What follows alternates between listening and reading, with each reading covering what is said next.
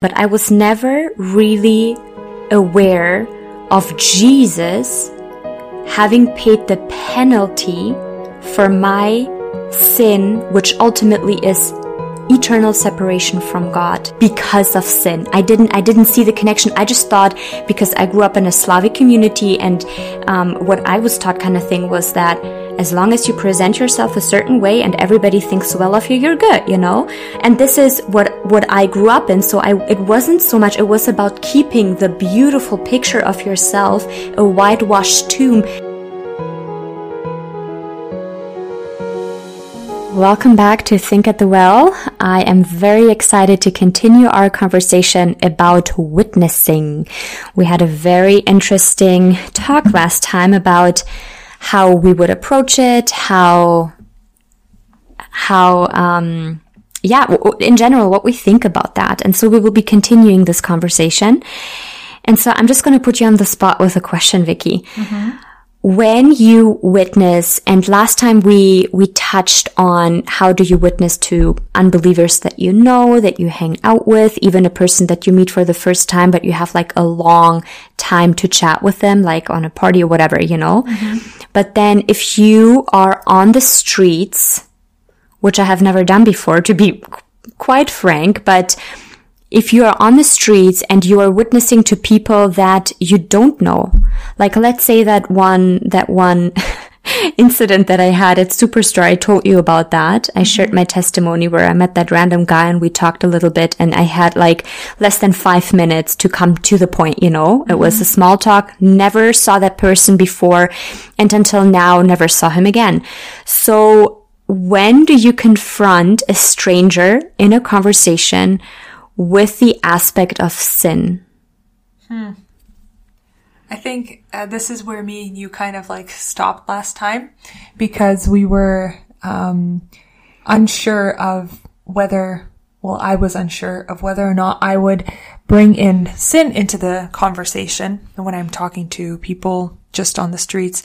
And I think too, it depends on how well the conversation like sparks up. But I would rather give people a message of hope. And this is what me and you talked about, a message of hope, and kind of, maybe share who Jesus is, what Jesus has done for, the person, for me, and, go from there. But how can it be a message of hope if the person doesn't understand why they need a savior? What do they need a savior from? Like, let's say you give them that fuzzy message of, oh, Jesus loves you so much and he died on the cross and everything. Like, what for? If you bring a person to court and you say, well, good for you, the judge had mercy, but that person doesn't even know why the heck he went to court in the first place and what he received mercy for, what good is it then? Well, I think whenever you do spark a conversation, and you are sort of witnessing to somebody on the streets, you are already to, getting to the point of like, hey, do you know Jesus? Do you know what he has done for you?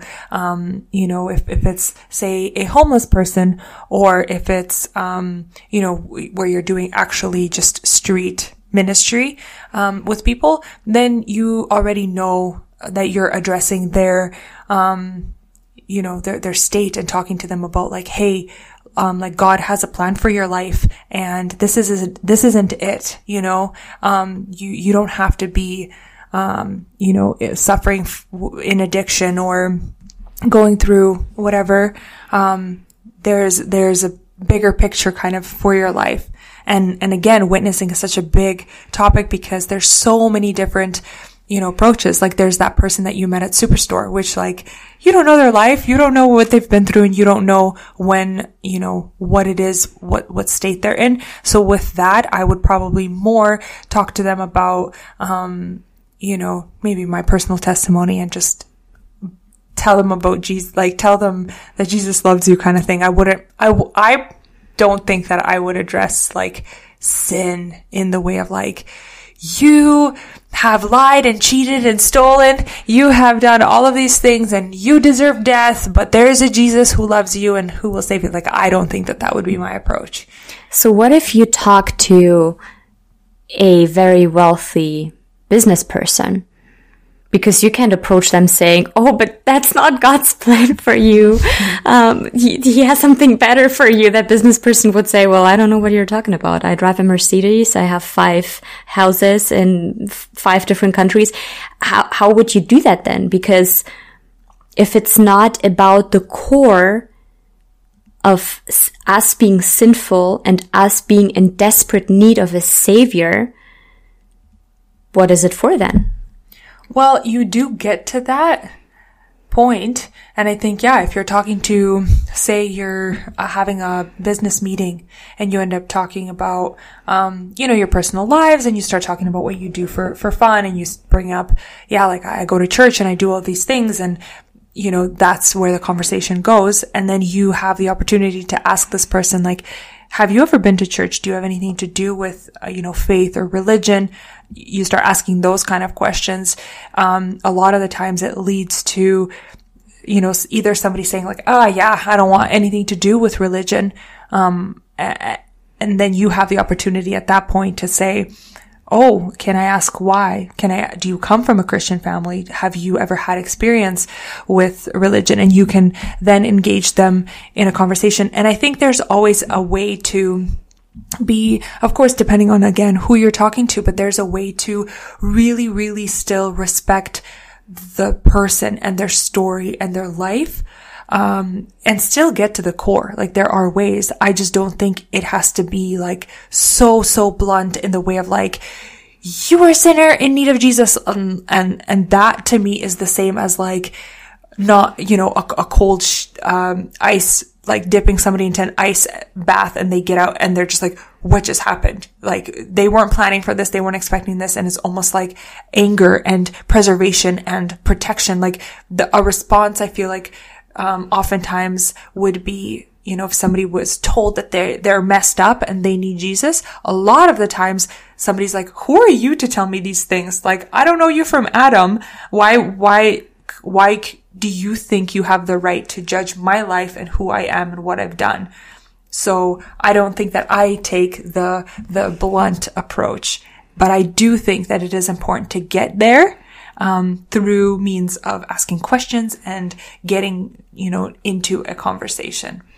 Okay. Have you ever heard, well, first of all, I feel like the tone plays a very important role.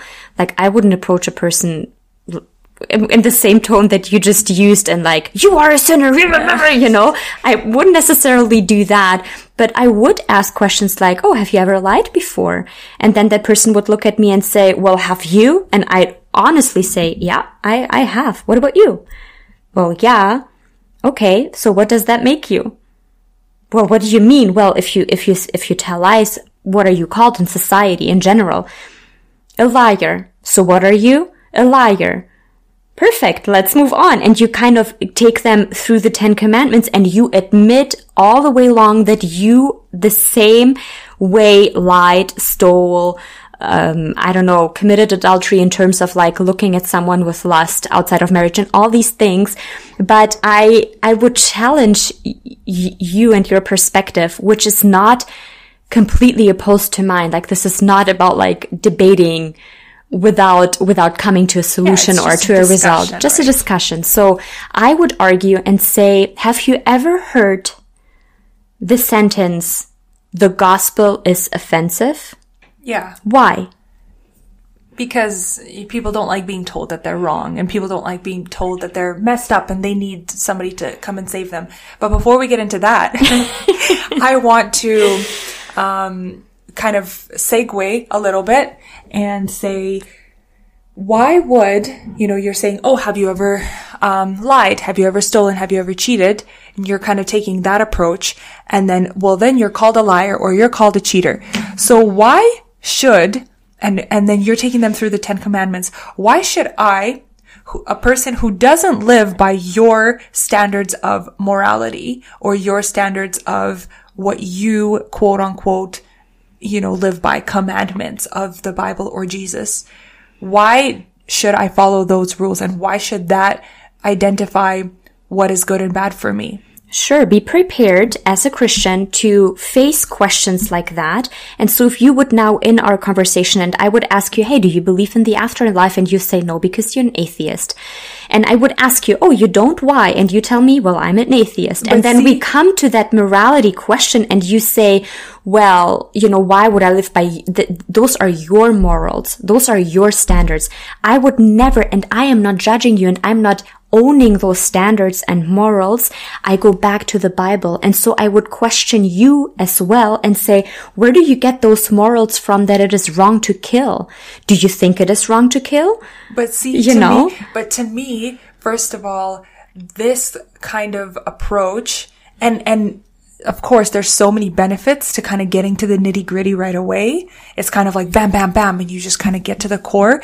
But to me, I feel like there's all of these questions that still you end up having. Like you end up still addressing the morality and addressing like the person's, where they're at in life. Have they, do they believe in a God? Do they believe in afterlife? Do they believe in any sort of, so you end up asking them questions anyways, up until the point of getting to, okay, well, based on the moral standards of what, or based on what we define to be good is and what we define to be bad is, stealing is generally considered bad. Lying is generally considered bad based on even the moral code that everybody in North America lives by, and you still end up getting there. So I guess my take is, why wouldn't I take that time where you're using anyways to answer all of these questions? Why wouldn't I take the time to actually talk to the person's life and talk to the person's state and get to address where they're at, instead of like this general, not general, but like this approach of like, we're all sinners and we need grace or we need saving approach. Like, where are you at in life? Have you ever considered faith? Kind of like, have you ever gone to church? Do you know who Jesus is? And ask those kind of questions that really lets the person feel like they are being heard and they are being seen and they are being listened to, and that maybe for once in their life somebody actually cares about their story and where they're at and who they are. And to me, that shows a little bit more love and a little bit more grace and a little bit more soft approach towards sharing, then presenting the gospel and being like, can I tell you why I chose to follow Jesus and how that changed my life? And now that I've heard this person's story and empathized with them and see where they're at, I can sort of take a little piece of my life and share that with them and say, this is what Jesus has done for me. And I want to tell you that today Jesus wants to do the same for you. And let me tell you how, and then show them the gospel and tell them that they need saving. Like, they will almost in themselves through that see that they need saving. We don't have to show them that they need saving. A person who is lost knows that they need saving, regardless of whether it's through telling them about the commandments and being like, you've cheated, you've stolen, and all of these things, or you address their state and where they're at in life and how they understand morality and how they understand, whatever. When you address them personally, they realize, oh yeah, I'm actually not that good of a person. Okay. So I would challenge that again and say a tree grows from the roots. You cannot have a tree grow by planting branches. You have to take the seed, you have to put it in the ground, and from there on grows the tree. Now, a problem, and that doesn't have to be the case with all the people that you would approach like that, but a problem that I see with that is that if a person repents, and correct me if I'm wrong, but I know that that was the case in my own life, when I truly repented, that was the moment when I truly realized, without any excuses, without anything, as it is written in the Bible, that every mouth will shut before God, because there's nothing more to say. You will know when you meet with your Creator. And so that kind of state, that's the state that I was in when I repented, is that I had nothing to say, realizing down to the core that I had completely messed up, that I had sinned against God. And this is where humility came in. Now, humility and godly sorrow will lead you to repentance. Now, if you take your approach, and it doesn't, maybe your approach would be good for like pulling a person into church, and then in church they can repent when they actually hear the message. But look, if you wrap a person into that like loving thing, the drive that drives them into church, how I would see that is that, oh wow, there's someone who really loves me.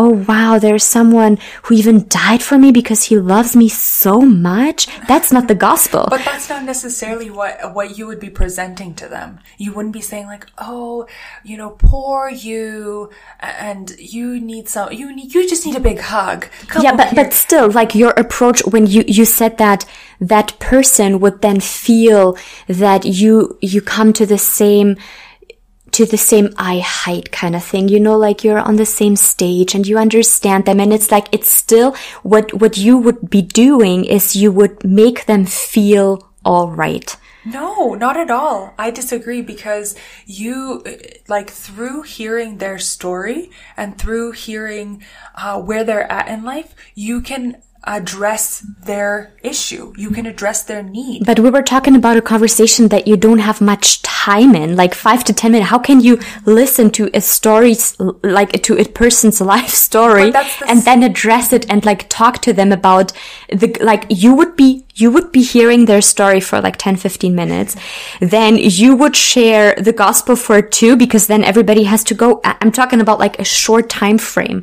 What do you say in like 5 to 10 minutes? Okay. How? I mean, if there was a short time frame, I would recommend for everyone to learn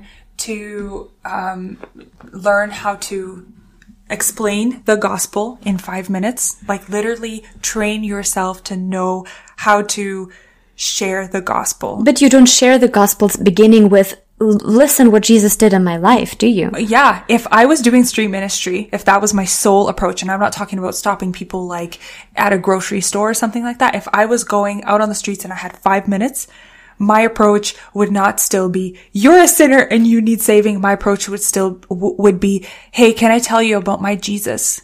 Can I tell you what Jesus is coming? Can I tell you about him? And I would respect their decision. And then I would say, I believe in the Bible. This is why I believe that Jesus came. There was a man who came, who lived, who died, who resurrected. He died for us because we have all fallen short. We're sinners. This is what sin looks like. You lie, you steal, you cheat. You can give examples of what that is and leave room in between for a person to be like, wait, why is that a sin? What is a sin? And you can take a second to define that and stuff like that. But that would be my approach. Still talk about, hey, Jesus came. They can say, well, who is Jesus? And then you have to literally restart, because there's so many directions that these kind of conversations can go, right? You can be talking to a person who's never heard the gospel. You can be talking to a person who grew up in a Christian home but fell away. You could be talking about somebody who's abused by the church. And so they know everything that you're going to tell them right now. And so that's a whole other conversation, right? So my first question would be, hey, do you have a minute? Hey, can I talk to you about Jesus?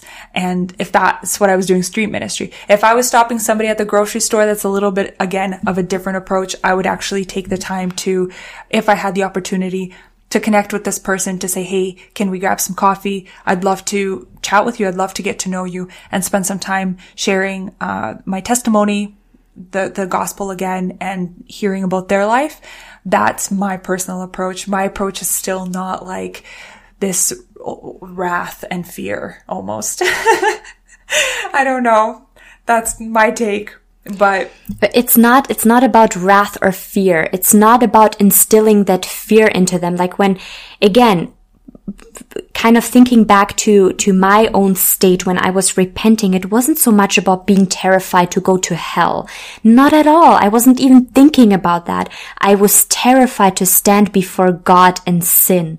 That was the state that I was in. It's like, man, I cannot believe that you really are willing to take that filth that I have done and wash me clean. And when it then happened, through that repentance process, it was kind of clear to me that the gospel is a message of freedom towards sin. And you cannot preach the gospel that is offensive by leaving sin out, because then you would leave the offense out, and then people can they can imaginary just follow an imaginary Jesus or whatever, be like, oh yeah, Jesus loves me, I love Jesus too. But the thing is that, you're maybe forgetting the fact that you did grow up in an environment that was Christian, and you knew, like it or not, but you knew the basics of who Jesus is, what he has done. You knew what sin was. Through even your falling away, still there is the work kind of that's happening in your heart, maybe the guilt and the shame and whatever of falling away from what you knew or what your parents taught you, or in your upbringing, a part of what you knew. So you had that working for you. And then not really. Because then when you came to the point of repentance, there had to have been something that brought you to need saving still. Like, you still needed to see, I am a sinner that needs Jesus. I still need saving. Like, you still needed to get to that point. So it wasn't just like, oh, I'm sick of this world and I need, you had to have known somehow that you were sinning, right? That you were living in the world. So yeah. What was it that told you about that? So I agreed. I grew up in a Christian home, but I was never really aware of Jesus having paid the penalty for my sin, which ultimately is eternal separation from God. But that's what I would focus on. Being in his suffering in his wrath because of sin. I didn't see the connection. I just thought, because I grew up in a Slavic community, and what I was taught kind of thing was that as long as you present yourself a certain way and everybody thinks well of you, you're good, And this is what I grew up in. So it wasn't so much, it was about keeping the beautiful picture of yourself, a whitewashed tomb. I had never seen that a person is really on fire, preaching, evangelizing, being on fire for the gospel. And when a preacher came to our church, and this is when I came forward and I prayed and everything, but I absolutely zero had that lifestyle where I had a relationship with Christ and where I grew in my relationship with Christ. It was just about works. Do this, do that, read your Bible. I would read 15, 20 minutes a day, forgot completely what I had read about all these things. And so when I repented, what brought me to the knowledge of sin was the story, and I knew biblical stories. I knew them. And the story that came to my mind and heart was the story about Judas having betrayed Jesus. And I knew I had betrayed Jesus big time too. And so when I prayed and I said, God, just take my life now. You have washed me clean. Take my life now. I was like Peter, just worse, because I betrayed you more than 3 times. The consequences of my betrayal were much worse, than just Peter running away. And that's when I got that revelation of, what? You rather be a Peter who betrays, but comes back to the cross, comes back to the feet of Jesus so that Jesus can use you, rather than a Judas who has betrayed and hanged himself and copped out of any responsibility. That was the story. Nobody ever taught me that. Yeah, but I mean, there's so much more to what you're saying, your process, because even when you like you said, came forward and repented, but you didn't really know what all of that entailed. I think there's already the Holy Spirit was working on you at that point, and you had to work through a lot of things in your life to even get to the point of understanding okay, I actually have to give my life to God, not just I have to give him my heart, not just my life, you had to work through all of those things from the moment that you did, an altar call to the moment that you actually really realize oh, I have to actually live for Jesus. And my approach, and even learning from the Bible and seeing the verse that everybody knows, John 3:16 talks about, for God so loved the world that he gave his only son, that whoever believes in him should not perish but have eternal life. The emphasis is the love. The emphasis is I want to reconcile back. I want to reconcile you back to me. I love you so much that I will do anything for you to come back and be with me. And I think that you're almost underselling the value of the love of God when you're emphasizing when the first emphasis, and I completely agree with you that it still needs to be addressed, that the penalty of sin is death, that Jesus died for our sins and all of that stuff. 100% that needs to be addressed.